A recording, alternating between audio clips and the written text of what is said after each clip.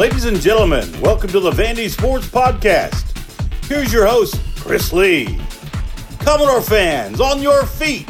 It's time to anchor down. Welcome to the Vandy Sports Podcast presented by Dr. Jody Jones DDS. We're part of the 440 Sports Network. I'm your host, Chris Lee. Our guest today, Luke Wyatt. We'll talk mostly baseball, so let's get right into our interview with Luke. Luke Wyatt joins us. It's Wednesday morning. We've switched things up a little bit here at the podcast. We usually have Luke on Mondays. We've got some ideas of the things we want to do potentially. Luke comes on and talks baseball with me, but we've got a couple things potentially cooking for some broader shows. And for that reason, for the time being, I've moved Chip to Mondays and Luke to Wednesdays. I don't know if that lasts beyond this week or if we switch things back to you to Mondays or what, but just that is a way of letting the audience know, because I had some people ask why wasn't Luke on Monday. That was the plan, was maybe to pull you to Wednesday and talk baseball, but also some broader topics, whereas Chip and I usually just talk baseball. So with that, Luke, appreciate your flexibility, and I appreciate you joining us today.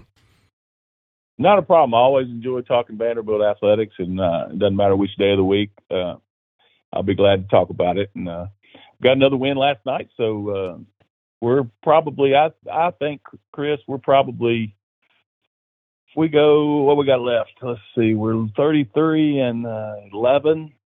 Got 11 games left. I think if we go 6-5, we'll be hosted all the way to Omaha. Yeah, I think that's right. I'm looking up, Boyd's World does an RPI needs report that is usually very helpful in terms of saying, well, if you want to get a top 8 RPI, then you need to win X amount of games, and X need to come on the road and X need to come on at home. And it usually it's just a number of wins totally, but sometimes it's a win difference based on where they are. But I'm rambling because I'm trying to find this. I don't think he's updated this recently, but I can maybe do some guesswork here based on what he's got. Let's see. He says Vanderbilt needs 8 home wins and 7 road wins, or it's got 8 home games and 7 road games. That's not true. I believe it is now 4 home games and 7 road games. So if I take what he's done, subtract out what's happened since, and presume nothing has changed, I can make a pretty good guess at where Vanderbilt's RPI is going to stand. Okay, Vanderbilt's already secured a top 32 RPI, and I think it needed 5 home wins, and it got 4 since then. So I think Vanderbilt needs 1 more home win to get a top 16 RPI. To get a top 8 RPI secured based on the regular season, it said 4 home wins, 4 road wins was one possibility. Well, 4 home wins have already come. So win 4 on the road from here on out, or just win 7 at home, period, which Arkansas is coming up. That's a possibility in between 5 home wins, 3 road wins, 6 home wins, 1 road win. So Vanderbilt basically needs to win about 8 games to be sure it is in the top 8 of the RPI from when this was last updated. What's already taken care of 4. So 4 is kind of your magic number of wins to get a top 8 RPI. Now, having said that, if it's 3 midweek wins, or I guess just 2 more midweek games. So yeah, I guess if it's 2 and 2, they may be in some trouble. But if you just want a guide as to what that number looks like, there you go. Yeah, I think you're correct there. Now, one of the midweek wins will be against, I think Louisville's out of the top 25, but I know they have a strong RPI. So if you beat Louisville, that is a feather in your cap. The MTSU game is another story. But if Louisville's one of those wins, that's almost as helpful as the conference game, isn't it? Yeah, I think so. I think just for optics, conference record matters. Right. And it's one of those things that, let's just say everything went really, really poorly, and they decide, well, the SEC's only going to get 4 national seeds, and say Vandy ends up at 17 and 13, and you got 4 other teams above them in the standings. Then that's where I could see it going poorly. I'm just trying to cover all my bases here. And by the way, Right. my apologies. That was long-winded podcasting earlier. I could have made that much simple. But the bottom line is, win 5 or 6 more games, however they come, and I think they're in great shape to host, and probably going to be hard-pressed not to host all the way to Omaha. Right. I was very encouraged by last night. I tell you why. Jack Anderson's emerging as a guy who can give you an inning. I know he wasn't great last night. I can see his stuff being able to get you 3 outs. And that's good to have a guy like that you could bring in, say, in the 6th inning, or for starters, pitch count's really high and you need to get through the 5th or something like that. And that's just another, with him and Grayson Moore, who looked really good when he came back.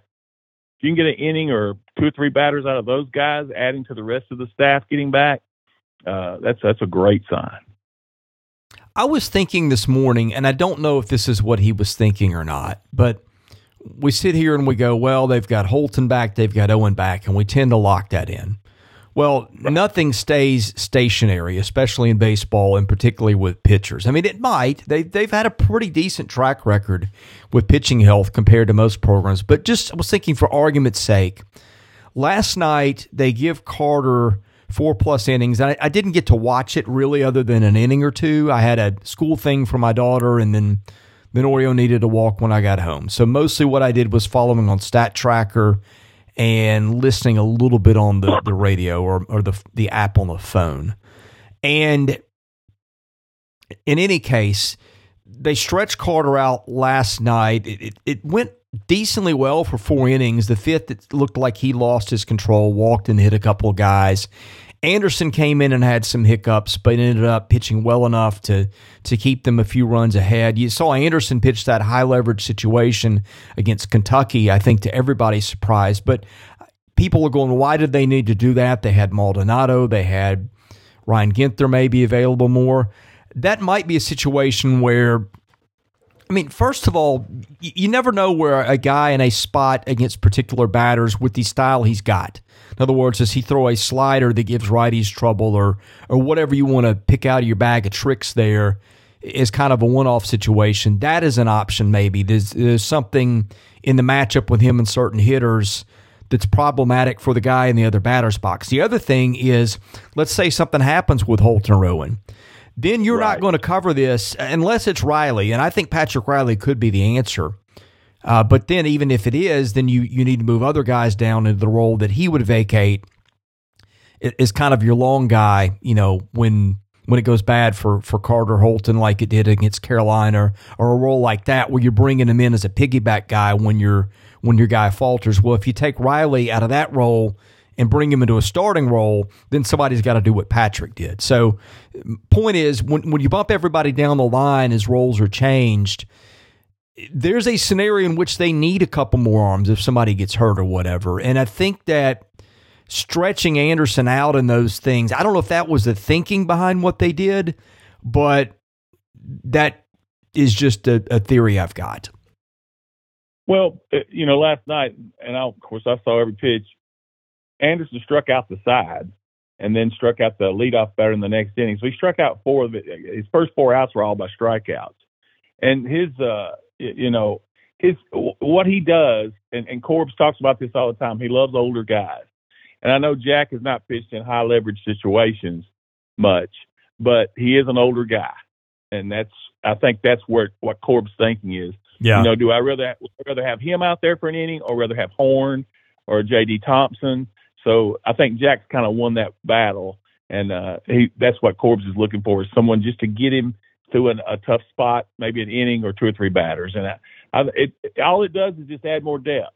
The other thing with pitching, I think, Chris, is when Buchanan does get back, which it's been forever, so you don't know how he's going to pitch. But when he gets back, if he can get some innings in Omaha, in Hoover, and where he can help as well, then you've got a depth of 13 or 14 pitchers that you can come out there and at least give you an inning.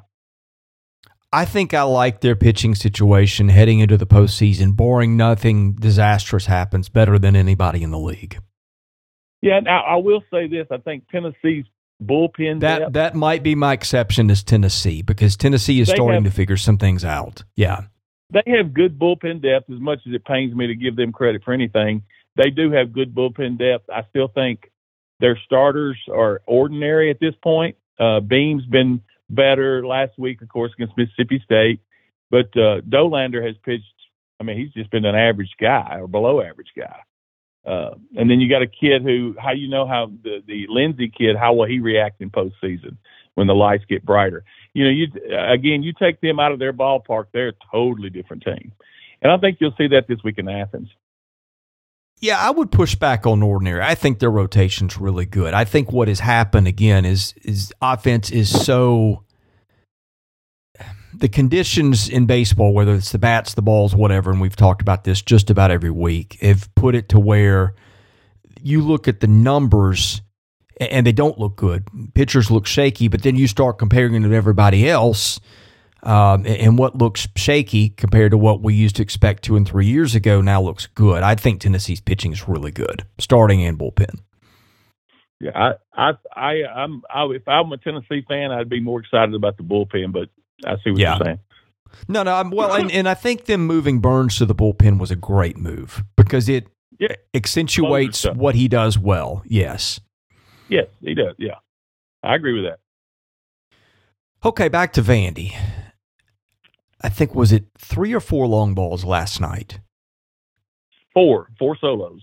4, okay. And Georgia State hit a couple too, I believe.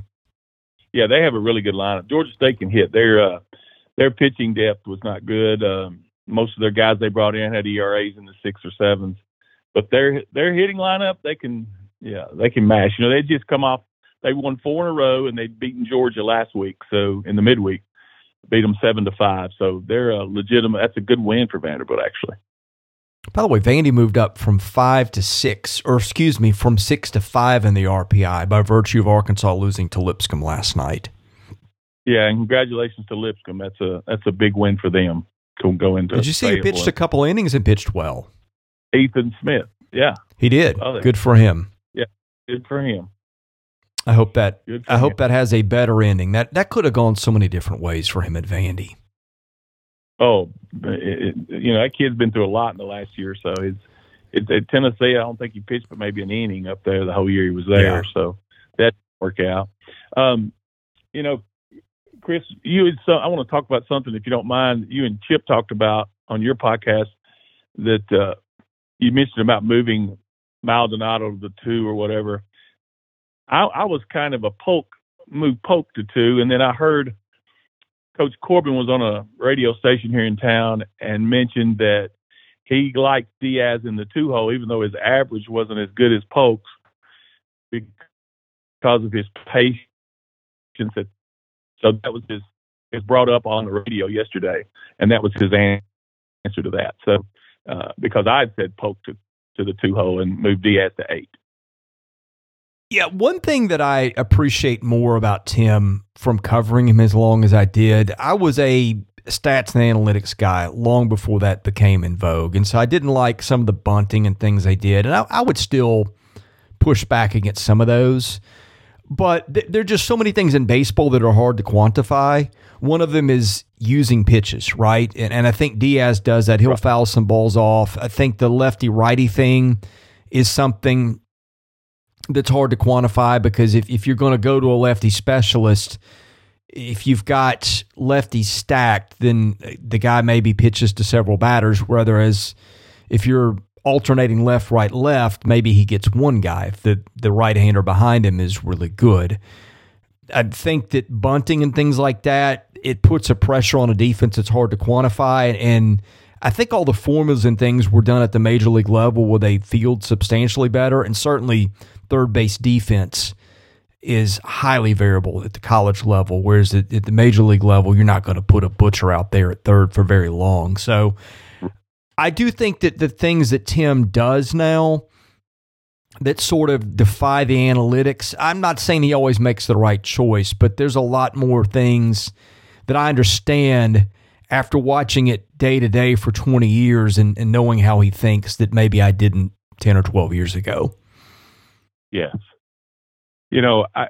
My concerns right now, Chris, is I was hoping last night We were able to get Leneve, McKenzie, J.D. Rogers, some of those guys, a couple at bats. We're in a situation right now where our depth is if anyone's wanting to know my concerns with this team, it would be that. If we get an injury or two, we have, like Leneve's only got 8 at bats, and we don't have anybody right now that's proven off the bench except for Calvin Hewitt. And then, of course, whoever doesn't start at catcher. So I'm a little concerned with that because at some point you're going to need those guys. And I just wish last night the game would have been a big enough of a blowout where those guys could have gotten the game. But to Georgia State's credit, they kept it close where we couldn't really do that. If you're going to bring a guy out of the deep freeze in a situation like that, I suspect it's J.D. Rogers. Based on the stuff that I found out preseason, they think he's a kid that can defensively be good enough to play center field. He's a good hitter. He's strong. You think he's won their Omaha Challenge a couple times. My guess, if there's an impact bat that's been sort of a non-factor all year that emerges in a situation like that it's him. I mean, Leneve is maybe a better bet depending on where it is, but I think Rogers gives him some things defensively that maybe Leneve does not. Right, that's for sure. And the Arias kid is basically just a defensive specialist. So I don't know where else you turn. I don't think you can. None of the freshmen, I guess they're all redshirting. Kadali and Holbrooks and Matt Wolf. I assume they're all just redshirting. And the catcher, Poteet. Yeah, I think so. I mean, that has to be. And it's going to be interesting. They're going to be in that same situation where they're probably going to have a lot of high draftable kids that are going to be tough to get to campus. If you want to watch something, someone had posted this on our board. I've not really checked into it, but I think Corbin had mentioned something about maybe Nolan coming back for another year next year, which would really be a big boost for them. And Bolger's another one where I don't know that Bolger is going to be the draftable guy we thought he would have been a few years ago. I mean, you could see a Dominic Keegan situation or something like that where he comes back for another year and spends another year behind the plate. Now, if they do that next year, in addition to the pitching they've got coming back, I mean, I don't want to – used to be able to say this with more certainty. Now with the portal, you never know. LSU will just go – and Tennessee will just go get whole new teams the way they hit the portal, right, maybe. But I would think that they would be if you want to look way ahead for next year, they would be a strong bet to be a preseason number one at this point, I would think, especially if those two things happen. I think so. The one thing that would concern me if Jack comes back is would Espinal transfer. Yeah, that's fair. I mean, you might see. Well, I guess they're covered at catcher either way, right? Well, you have Poteet, and then I think they got one other coming in the next class. But I interesting where I think moving forward you may see 2 and 2. Espinal catching 2 games the midweek and game 3, and Bolger catching games 1 and 2. Yeah, what did you make of Espinal getting the second straight start yesterday? Well, I don't think Bolger's hurt. He may be, and we don't know that. I don't think anyone's asked that question to Corbs. And it could be just the fact that, how he responded under pressure the other day with the big double, what would have been a double, the game-winning walk-off. And, he's starting to foul off. I shouldn't say hit. He's starting to foul off pitches that he can't hit, some breaking balls that he's always had trouble with. He's starting to not swing and miss on those as much. He's fouling them away until they finally throw him a fastball, and he's taking advantage of it. And I just think, and he's such a energetic kid. He seems to be a very so much a team favorite. Brings a lot of energy, and defensively, he's better than Jack. You raise a really good point, and I think we talked about it the other day, Chip and I did, but that last at bat, because what has been giving him fits, I think at times, has been breaking stuff and off-speed stuff and things out of the zone, and they brought in a kid who I don't know what Ryder Giles tops out at. It's maybe 82, 83, but it was breaking ball 68, 69, 70, and it was just one after another, and it was change locations and throw him off the plate and see if he'll chase, and he didn't chase the ones that I think Kentucky was hoping he should chase and shouldn't have chased, but That's what young raw hitters do sometimes, is chase stuff like that. And he did get his bat on and foul off a few things, and then he finally did hit. After seeing the velo enough times, he did hit 70 to center hard to walk it off. So maybe Tim Corbin is seeing it exactly the way that you just explained it. Yeah, I think so. And that's exciting because you can still, Jack's an enigma. At times, Jack, you think, wow, here he is. Because sometimes he can barrel up balls. And I will say this, he's probably hit in tougher luck than anybody else on this team. He'll go through a stint where he'll barrel up balls and get an 0 for 4 2 or 3 times. And then he'll get a bloop that falls in, which that's just baseball, I understand. But it seems like Jack has more of his share of that than anybody on this team. Yeah, let's see. Yesterday they did move Maldonado up to the 5, which I like. They did move Austin up to cleanup, which I'd floated that the other day. I like that. Yeah, I mean, it's funny. I just threw some things out at random, and the lineup looked a lot more like what Chip and I talked about on Monday, on Wednesday, or excuse me, on Tuesday. Well, I think what Corbs and Baxter does is they listen to your podcast and then say, well, Chris says to do this, so we'll do it. I think that's exactly how it goes. I mean, I've done so well for myself in this space here that I just get asked for my advice all the time. So, it's getting deep in here. Let's see. What else stands out of the box score? Espinal again got 2 hits. Nolan got 2 hits. Yeah, and hit the ball well. His home run was over the bleachers. He killed it. They only walked twice yesterday. That's odd. Yeah. Well, we only struck out 5 times. I like that. Yeah. I think Vasta has struck out 2 or 3 times. He is the only one that really struggled at the plate. He did get a hit, but did strike out a couple of times. But yeah, you had to really nitpick to find anything wrong with last night. Now, the first 3 innings, it was sleepwalking. We didn't get a hit till the 4th inning, and then we go 3 straight home runs. Yeah, strikeouts were the thing that everybody really griped about the last few years, but they strike out, let's see, as you said, 5 times yesterday. They struck out, 9 times on Sunday. They struck out 6 times on Saturday. They struck out 4 times on Friday. That's, man, in this day and age of baseball, that's not a lot. No, that's great. I'll take that the rest of the year. One quick thing back, this just crossed my mind about pitching. The Horn kid came in last night, and he gave up a home run. His fastball was straight as a string, but his breaking ball is nasty. If he can get to where he can locate that fastball better, he can really help you because, I mean, his breaking ball breaks a ton on righties and lefties. It may have just been coincidence, 2 or 3 left-handers, but they were perfect pitches. I mean, you could stand up there with a boat oar and not hit those things. Yeah, Horn was a guy that I think got some preseason pub. I think D1 had him as listed as like one of the 50 impact freshmen in the league. And I think, what was the injury with him? Oh, it was an appendix thing, wasn't it? Yeah, he had to have his appendix removed. Yeah. So that'll keep you out. That's keeping our star shortstop on my son's team out for a couple of weeks. So, well, that's not good. No, it's not. Horn's fastball last night, and I don't guess you got to see any of it. It was just straight as a string, Chris. It had no movement, and I think it's a 4-seamer. That's got to change for him to be successful because you know as well as I do, good hitters are going to just wait on it and pound it. Yeah, here's another thing. That's 2 straight scoreless outings for Leboki. Now, just 1 inning at a time, which is kind of interesting. His last 3 outings have been 1 inning at a time. They've all been scoreless. I'm trying to think. I believe in Knoxville he pitched multiple innings. I'm flipping through box scores here. Yeah, he pitched 3 1/3, gave up 4 earned. That was in that disaster, the 17-1 game.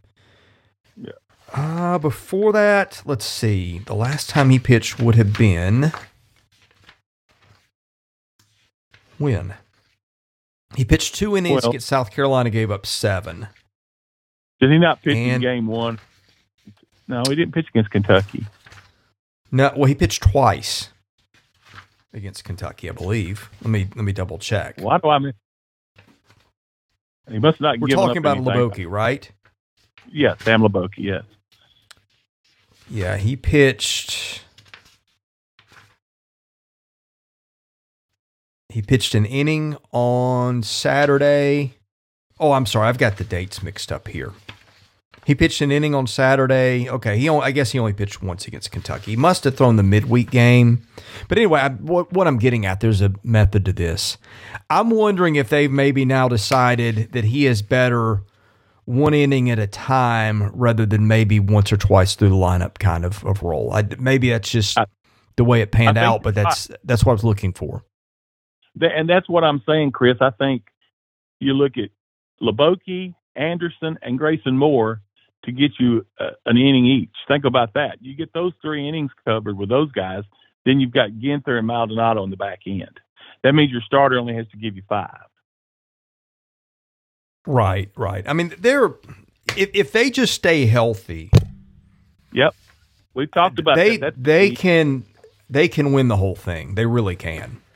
Yeah, and the other thing is that we're power throughout the lineup, and I'm not patting myself on the back, but I mentioned when we first talked before the season started, and we were concerned about power, and I said, well, Shrek would maybe hit 15 or so, but you've got a lot of guys that are going to hit between 8 and 10, and that's what's happened. We've got a bunch of guys hitting 4, 5, 6, 7 home runs.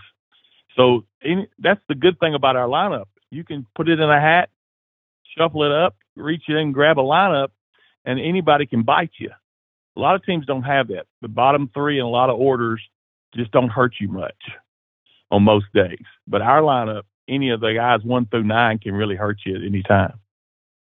Okay, this is a sidebar, and I have not watched them a lot. I just kind of follow the scores and the stats, and I've looked at the stat sheet a few times this season. I think Wake Forest is the best team in the country, man.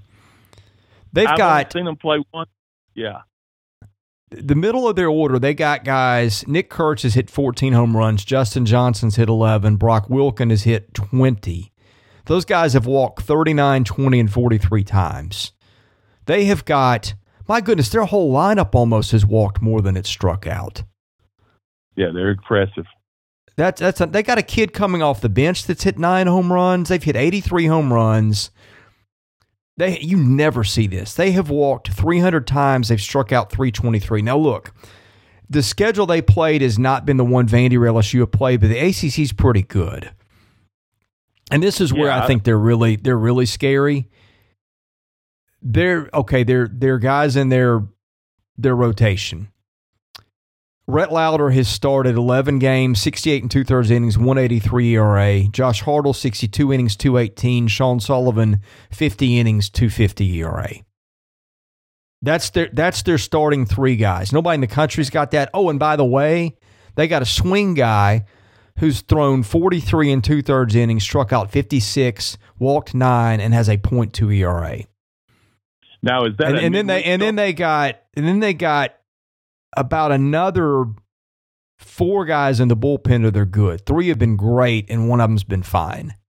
Now, they go about 8 deep, and it looks like it hits a cliff there potentially. They got a couple other guys, but I'm telling you, that is your team to watch. I know there's a lot of talk about the SEC, and a lot of LSU's been number 1 all year, but I'm thinking as great as the SEC is, the best team maybe Wake Forest.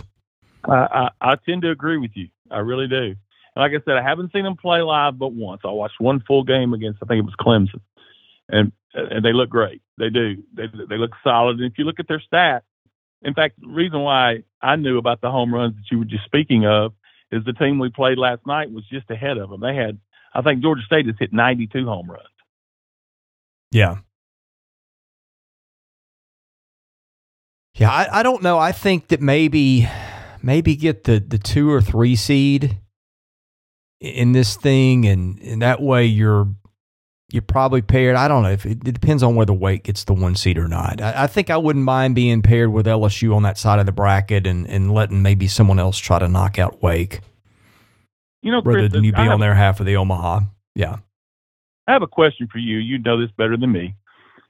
In basketball, postseason tournaments, conference tournaments don't mean much. We've seen that. In baseball, does it matter much there as well? I think it matters where you're trying to clarify something in terms of who gets in. I've seen a lot of years where there was an SEC team on the bubble, and especially when you get those Tuesday games where you got two teams that are, 13 and 17 or 14 and 16 or something like that. I think if you're looking for a tie break to put a team in or leave a team out, a lot of times I think they mean something. Maybe as it pertains to moving a national seed a spot or two, if a team wins a tournament, maybe they move up a seed line or two, but I don't think it means a lot. I think that most of it's going to be settled before you go to the tournaments. And I've said this before, I think that this year, to me, if you're Vanderbilt, I just don't think that you need, barring something bad happening between now and a couple of weeks when they start this thing, or I guess 3 weeks, I just don't see a big run in Hoover being something that they're probably going to need and maybe not something that's beneficial either. Yeah, I think Hoover, we use what I talked about, getting those other guys some at bat. Yep. And then using these bullpen guys, starting a Grayson Carter maybe. Now Tim Steele will probably go with the starting rotation first 3 games you play at Hoover. But after that, get these other guys some innings. Shall we do the mailbag? I'd love to. All right, let me find it. That'd be good. You would think I would have this ready. Did Oreo eat the mailbag? No, not yet. I think I got a haircut yesterday. He needed it. He's been a handful. I'm surprised we haven't heard the howling that everybody's accustomed to hearing. That happened all morning. For some reason, it has not happened during the podcast. But it's not over. Okay. Here's the mailbag. It is sponsored by Sutherland and Belk, a family-owned injury law firm. If you or a loved one has been hurt in an accident, give Taylor or Russell a call. That number, 615-846-6200. See what your rights are and if they can help. Okay, B3 Vandy. Interesting that Jack Anderson has stepped up and won the last 2 games for Vandy. What other pitchers does Vandy have that may step up their game and really surprise us in the upcoming weeks? I think we hit most of that, but I will give you a shot if we miss something. Well, I'm of course, Anderson, Grayson Moore being back is key. And then if you can get Dukanich at some point, I know maybe even if it's not until Hoover, they can come in, then I think that would be great to add 3 arms to get you possibly through 2 or 3 innings. This season of the Vandy Sports Podcast has been made possible by my friend Dr. Jody Jones, DDS. When it comes to general or cosmetic dentistry services, Jody is the best in Nashville. Just check out his client list. It testifies to that. He sees movie stars, music stars, athletes, coaches, you name it. Jody is the dentist of choice for stars in Nashville, but he sees regular folks like you and I as well. What people love about Jody's office is the ambiance. It's relaxing. It's friendly. Someone described it to me as a tooth spa. Whether your needs are general or cosmetic, go see Jody today. Call him 615-270-2322. See him at 55 Music Square East, not far from downtown or the Vanderbilt campus. Jody is a former Vanderbilt football player and a huge Commodore booster, so go and talk Vandy sports with him while you're there. Go see Jody Jones today. Thank him for his support of this podcast, because without it, this season would not be possible. Go Doors 94. What are the team's greatest weaknesses? Can they improve in these areas this season? Well, bullpen health or pitching health. Let me just say that. It's not a weakness, but it's a concern. And then my biggest concern I just mentioned earlier in the podcast is depth off the bench. I know a lot of teams don't have depth. I understand that. But ours is concerning because of the limited at-bats they've had. Yeah, I would say that, and maybe just not having quite the home run prowess that some of these other teams have. I don't worry about that, Chris, and I tell you why. I'm sorry. Go ahead. Go ahead. Well, I mean, the parks will change that, but... Yeah, that's what I was going to say. But, I mean, you saw that bite Kentucky a little bit this weekend. It did, but the way they play anyway, they're going to give anybody problems in any park, I think, because they're going. Yeah. If you got a weak defensive team, they're going to make you catch it. They're going to put it in play. They're going to move runners. They're going to distract you with their base running. They are. I agree with Corbs, and you could tell by his tone he was really worried about that series because Kentucky can turn you around and make you go south in a hurry if you're not on your P's and Q's, so to speak. I guess it's because they're Kentucky. I think if you put a different uniform on that and make a Mississippi State or whatever, people view that team differently.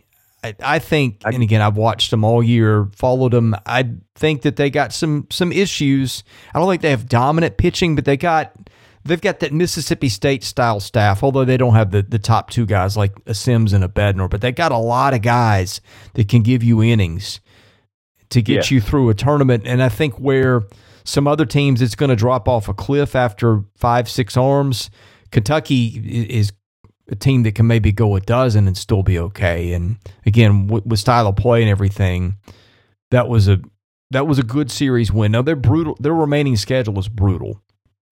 I saw that, yeah. But I wouldn't bury them yet. No, I think they're going to win. I think they'll win at least 3 of their last 9 games, maybe 4. Okay, Door Fan 6, what have you heard about the new renovations for the Hawk? Basically what everybody else seen. I'm excited about the cover that's going to go over the stands, personally, because I like that. I would like that where I sit. But seating capacity, I'm not sure if it's ever come out what that's going to wind up looking like. I would think in the 4,500 range. I mean, if you're adding 800 seats, it seats 3,700 with 300 standing room only. So I figure you're looking at 4,500. I don't think we need any more than that. I think that's fine. But I'm excited about it. I think it's going to be fantastic. I know people will say, well, why do you need more seats when you don't sell your building out as it is? They have made it a premium product where tickets are not cheap, and a lot of ticket holders just hold tickets and sit on them, and they live out of town or live somewhere else. And so you've got, I think, several hundred tickets that are off limits. You know what I'd like to see them do? I would like to see them do something like they did in basketball a few years ago. You remember where David Williams knocked the tickets down to $100 a ticket and people started coming in droves? Right. I would like to see them do that in baseball, make them outfield seats, make them maybe at the ends of the second deck down the lines or something, and let the people that want to buy those tickets and have them as a status symbol for I get to sit behind home plate or whatever and give money to the baseball program, let them do that. But start making room to let the common fan in again.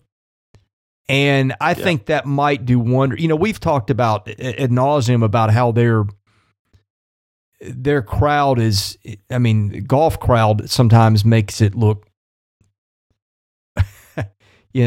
less tame than it is. It's just, we've had this discussion for years. Well, let me tell you, I always describe our Vanderbilt baseball crowd as Dodger Stadium because they come late and they leave early.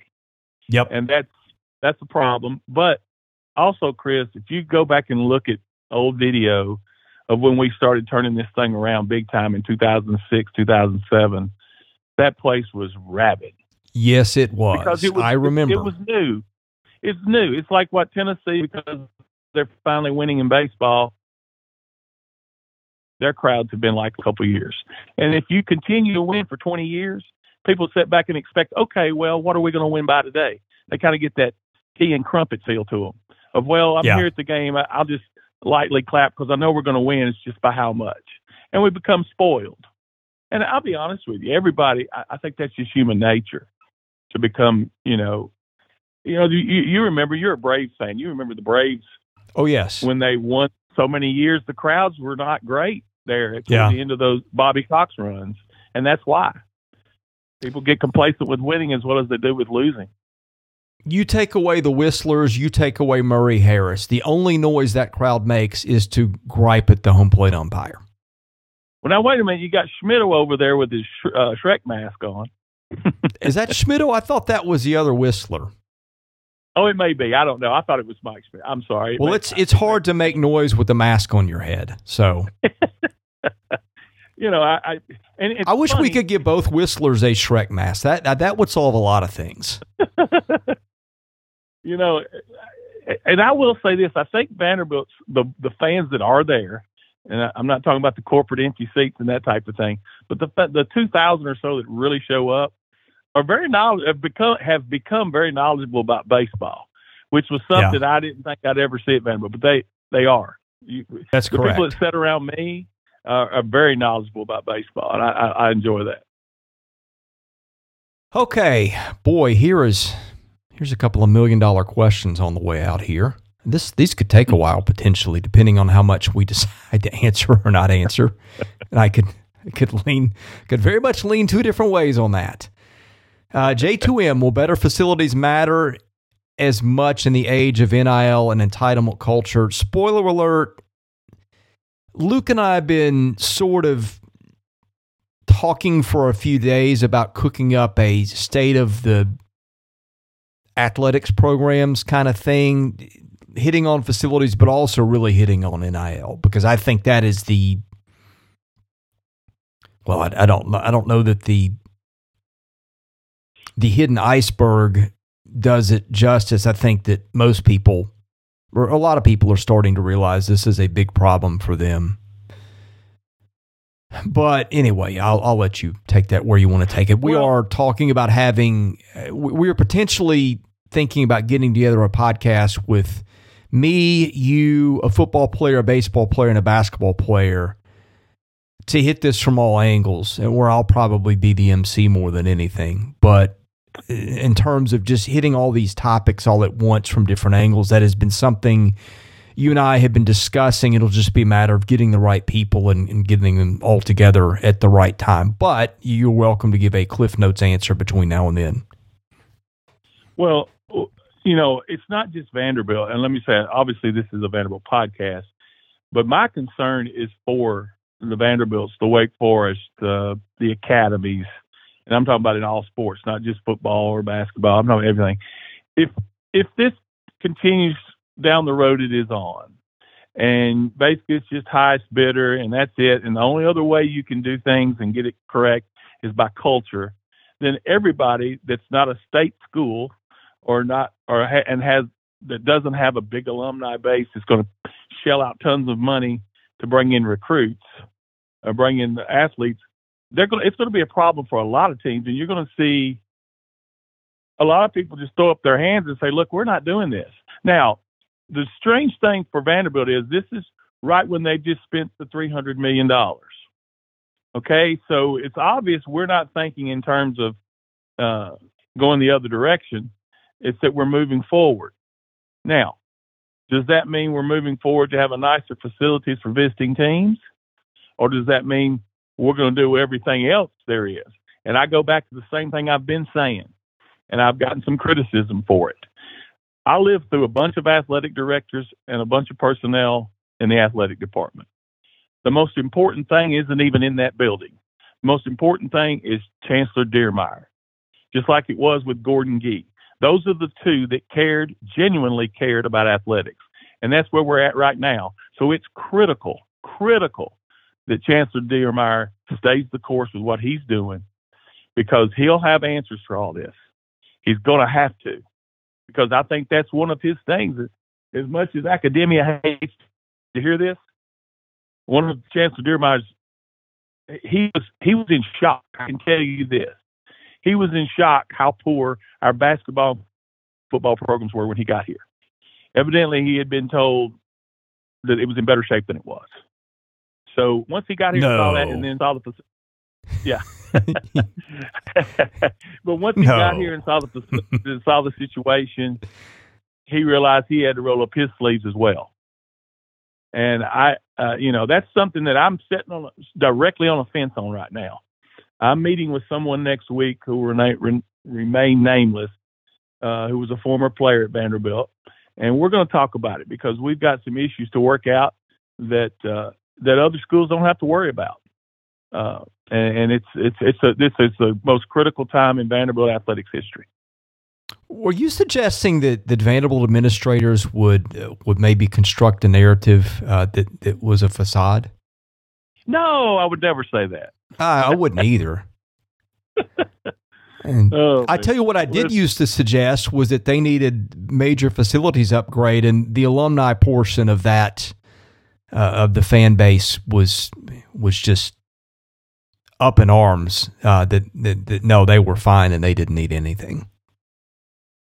Well, you don't. It was not a good place to spend money. Yeah, you don't need anything if you've never gone and looked at anybody else's. You know, that's the thing. I used to tell people when we go on road trips, I always on Friday or when we arrive at the other school, go look at their facilities, and I'd be like, wait a minute, what? I understand why ours isn't as big as this, but why is it not even touching some of these other schools? And then you start thinking, well, we would be fine if we were playing Harvard and Cornell, you know, and going to their places. The facilities would be as good or better. But, you know, people, look, facilities do matter, but I do also get that that's not the end all to be all to end all. It's not. The other things that have to get done, and there again, I go right back to Deermeyer. It's on him. I'm throwing it right on his shoulders. It's on him because that athletic department can only do so much.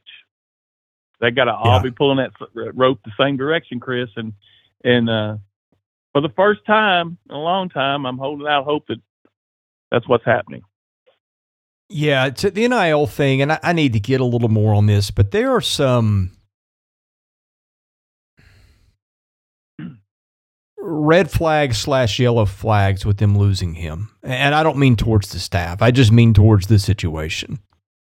Because from what I hear, he was not a problem kid, and I don't think he's a guy that walked around with his hand out. I'm sorry. Could be wrong, but from what I have heard, that's the preliminary take on that. And I don't think he had an issue with the staff either. The Jadias Richard, who hit the portal last week, their starting corner. Okay, gotcha. Yeah. Now, I don't know if I don't think he's transferred anywhere else as we do this on Wednesday. I don't know if that's recoverable or not, but that to me was potentially problematic and maybe indicative of where they are with NIL. Well, and one other thing I want to touch on, we always tend to look at who does leave. But we also need to look at who stayed. It was like C.J. Taylor and Mahoney. Right. And Swan. You have to look at that too. That's who you've retained. So, you know, if you really got, you know, like Sam Hartman left Wake Forest for Notre Dame. So it happens. It's going to happen it even happens to programs that are winning for whatever reason. So our problems though are not just, I know again, it's a Vanderbilt podcast, but this is for all the private schools out there and all the academies, schools like that. They've got to look in the mirror and figure out what to do. Yeah. Okay, last one.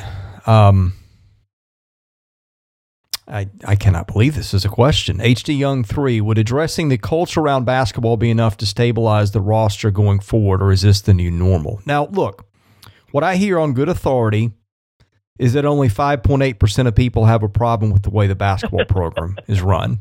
So let's just throw that out there as fact, and I'll let you take it from here. Well, look, everyone knows. They all seem to. There seem to be also a disproportionate representation of the 5% in the transfer portal. Also, by the way, but I'm sure that means nothing. Look, if you lose 7 guys, let's just forget how they left. You've got some that were supposedly told that you're not going to play anymore. Well, we've got 3 open spots right now that will bring you back if you want to play. I can tell you that. Now, it's not over with yet. We can pull a rabbit out of the hat. I don't know how many rabbits are left out there, but that could still happen. When you lose that much off of a team that was playing as good as anybody in the country in the last 2-3 weeks of the season, that speaks a volume about your culture. It has to. Say what you want. It does. Now, also that NIL and money and stuff like that, and a player having a child that needs money. That factors in. All that factors in. I get that. But and I don't know that it's an issue, but there's a graduate school piece to this that I don't fully understand. I've been told one thing, and then I've also been told something else. So I don't know what's the truth there. But Vanderbilt has to solve that. Again, this is when you have one more year, and I will say this again. I've said it already. Jerry Stackhouse and the Vanderbilt men's basketball team must go to the NCAA tournament next year, or we have a new coach. That's that simple. And that's where we're at. We're backed into a corner, and you can throw blame however you want to throw it, but we all know that culture is a big part of it. I know this is preposterous to suggest, and I can't believe I'm even suggesting it, but is there a chance there was maybe a problem with the culture this year? 5.8% chance, anyway. Yeah, I mean, it's so small that I don't think it's even worth discussing. But just trying to cover all the bases here, Luke. Well, that's okay. Thorough. Yeah, well. Oh, I'll hold my thoughts. Somebody's got to be thorough. Somebody's got to be thorough. I've found myself wanting to be a lot less thorough with basketball the last couple of years, in case people ever wonder why that doesn't get discussed as much on the show. Anyway. At some point, you get tired of beating your head against the wall. Oh, you know what? I think April next year we could have some very interesting podcasts potentially. Just going to throw that out there. Oh, goodness. Yeah. Okay. Well, with that, let's one end thing this. we didn't touch on. Yeah, sure. I was gonna say we need to touch on the Alabama series since it starts tomorrow night. I'm going down. I'm actually going down for the first game. I think this is important. If we can get one for sure, we got to get one for sure. If we can get two at Alabama, we're in great shape heading into the final 2 weeks. I don't know a lot about Alabama. I've only seen them play twice this year. I think they're better than advertised. I think at times they're really good. It's graduation weekend, so there'll be great crowds, I assume. But yeah, I'm going down to see it live Thursday night. Not going to be able to stay the whole weekend, but I'm excited about they can really go ahead and seal their fate a little bit if they could win two or somehow sweep that series. I think the two most similar teams in the league to Vanderbilt are the one Vanderbilt just played and the one it's playing this weekend. Okay, that's fair. Although I think that Vanderbilt's starting pitching now is Alabama had a chance to really have good pitching, but they just cannot stay healthy. Yeah, I don't know their health situation. Is it starters or bullpen guys that's injured? It's mostly starters. Gotcha. And I can't. They've had so many injuries of guys coming and going. I can't even keep up with who's who anymore. Oh wow. Yeah, it's been bad. I know it's hit Arkansas hard. It's hit Arkansas big time. Now, you know what's interesting is I think, and to me from the outside it seems unfair, but the thing that I've learned in sports journalism is that if you're not close to a situation, a lot of times you have no idea what you're talking about. I know that's a crazy take, but that fan base and even a person or two I've talked to in the media down there are not really high on that situation. And from afar, to me, it looks okay. I think that's a hard place to win at baseball for a number of reasons. And again, I think that they've assembled a lot of pitching talent. They just can't keep it healthy. But the take from the ground there is a little different than the one I gave you. Right. All right, I guess we're done. We're out of here. Well, we will see what we can get together. And here's the other thing. We might even wait to have some of the discussion till potentially after, although that's a long time. If we're going to do a roundtable, because I think a lot of the NIL issues people have questions about now and status stuff. So we may try to get together sort of a roundtable podcast on NIL and facilities and again, have representation across different sports, or and it probably is going to depend on when we can pull that off. But to me, there's a lot of baseball to cover right now. I don't know how we balance all that. Maybe we do an extra episode or whatever, but we'll figure it out. Yeah, whatever works out, that'd be fine. We know at some point we're going to do it. Thanks for joining us. We'll catch you next week. Thank you, Chris. Have a great week. Thank you for listening to today's episode. We thank our presenting sponsor, Jody Jones DDS. We thank our other sponsors, Sutherland and Belk and MyPerfectFranchise.net. If you're interested in sponsoring this podcast, and that's how we make this work, please email me at chrisley70@gmail.com. We also ask that you subscribe to our website, VandySports.com. That is $99 a year. You get things there that you don't get here. And of course, please rate, review, and subscribe where you see our podcast. That helps us get noticed. Be sure to follow us on Twitter at VandySports.com. Follow me at ChrisLee70. And finally, subscribe to our Vandy Sports YouTube channel as well.